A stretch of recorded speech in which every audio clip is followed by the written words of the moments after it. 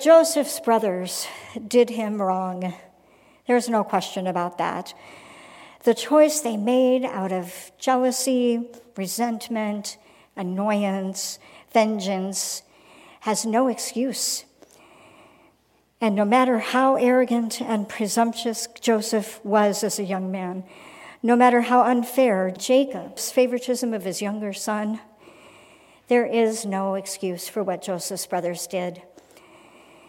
And the damage they did was significant. For years, Joseph lived in slavery. He endured physical hardship and even abuse. False accusations by Potiphar's wife, ridicule for the gift of dream interpretation that God had given him. And Jacob, Joseph's father, lived all those years thinking that his beloved son was dead. Ultimately, Joseph's fortune turns around. Pharaoh comes to believe him and not only releases him from prison and sets him free from slavery, but puts him in charge of guiding the whole country through the famine that had come over the land. By the time Joseph's brothers come to him, desperately seeking food they will need to survive the famine, Joseph has forgiven them for what they did, sort of, anyway.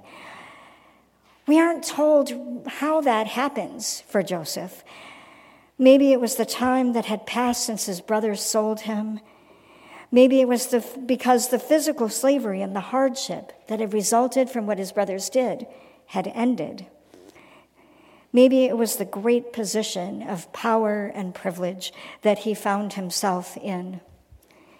One way or another, Joseph has been set free, not only from his physical prison, but from the emotional prison of resentment and anger. Truly, a miracle has happened. Forgiveness is not an easy thing.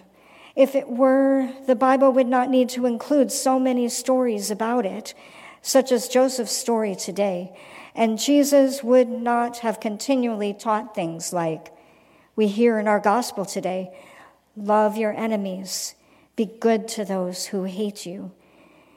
If forgiveness was something we could just choose once and for all and be done, there would be no need to talk about it, right? But it is hard, and there's much to learn from what the scriptures share about how to respond when we are wounded. But this time, through these readings, what caught my attention was not only Joseph and his ability to forgive, but his brothers who had done him so much harm. Because we've all been there too. Some years ago, I did something that hurt someone else. It wasn't the first time, and it won't be the last. I am human after all. But this particular time felt epic. I didn't intend to hurt the other person. I didn't even realize it at the time. But when it was over, harm had been done. The kind of harm that brings heat to the cheeks and a rock in the gut and the desire to never show myself in public again, at least not if that person was involved. This is perhaps some of what Joseph's brothers were feeling when they realized that the very person they stood before as they asked for food in the famine was the brother whom they had sold into slavery years before. Our translation says dismayed, but the Hebrew is perhaps a little closer to the mark. Disturbed, alarmed, anxious, terrified. For years, they had agreed amongst themselves to never tell anyone what they had done. And to that day, even their father didn't know that Joseph, the favored son, was still alive. For years, they had been silent about the horrible harm. The shame they felt had bound them in fear and blame, separated them from each other and from everyone else. To go back to Joseph for a moment, he didn't immediately leap to forgiveness. In the chapters right before today's story, Joseph actually seemed to delight in tormenting his tormentors for a time, although they didn't yet recognize him, accusing them of stealing and threatening them with imprisonment and starvation. It is only after seeing his eldest brother willingly sacrificing himself for the youngest that he relents.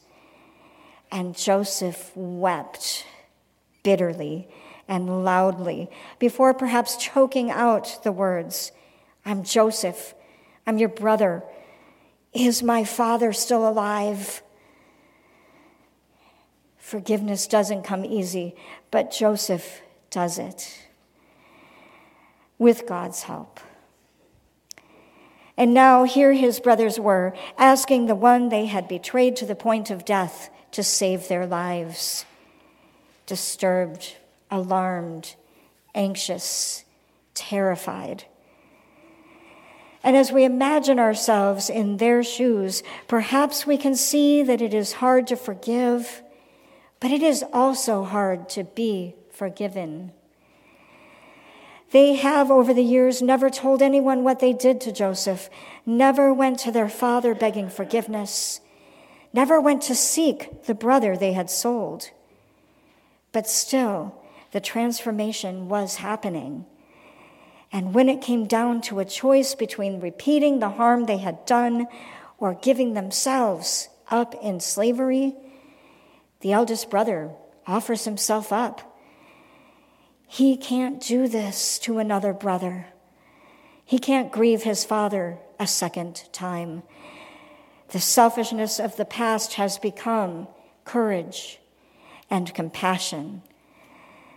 This seems almost miraculous, doesn't it? Joseph, sold into slavery and abused, imprisoned for years, face to face with the brothers who had betrayed him. Somehow the brothers have been changed from what they were the day they took the gold. And somehow Joseph, weeping, moves past his own resentment to forgiveness. It seems impossible, doesn't it? Fortunately, it is precisely where we fall short that God steps in. And as Joseph's brothers stare at him, speechless in the shame they still feel, Joseph tells them that it is God who has brought the healing they are all experiencing. Let's be clear, God did not send Joseph into slavery to save people from famine. God does not work that way. Joseph's brothers did the selling. And as the scales of years of fear, blame, and disconnection from his family fall from his heart, Joseph can see with courage and compassion instead, and say to his brothers that God took that harm and transformed it for a good none of them could have imagined. And as the scales of years of fear, blame, and disconnection fall from the brothers' eyes, they understand fully the harm they have done and recognize the courage and compassion that has transformed not only Joseph, but themselves as well. Forgiveness is not easy, and there are times when the harm done has been so great that boundaries and distance and even separation are necessary for healing and wholeness to take place. Forgiveness and reconciliation are not the same thing. But whether reconciliation is possible or not, miracles of courage, compassion, and connection happen every day, just as they did for Joseph and his brothers. It takes time and patience, but with God, it is possible. We are, in our humanity, people who mess up often, who hurt one another, who fail to live in the love of the God who made us for love. We can all be bound up in shame we feel and feel that we will never be free. And we are, in our humanity, beloved children of God who continue to grow and experience the miracles of community, forgiveness, and healing that God has for us. Joseph's brothers did him wrong, no question. But when it comes to forgiveness of ourselves and others, God never gives up, not on them, not on Joseph, and not on us. Thanks be to God.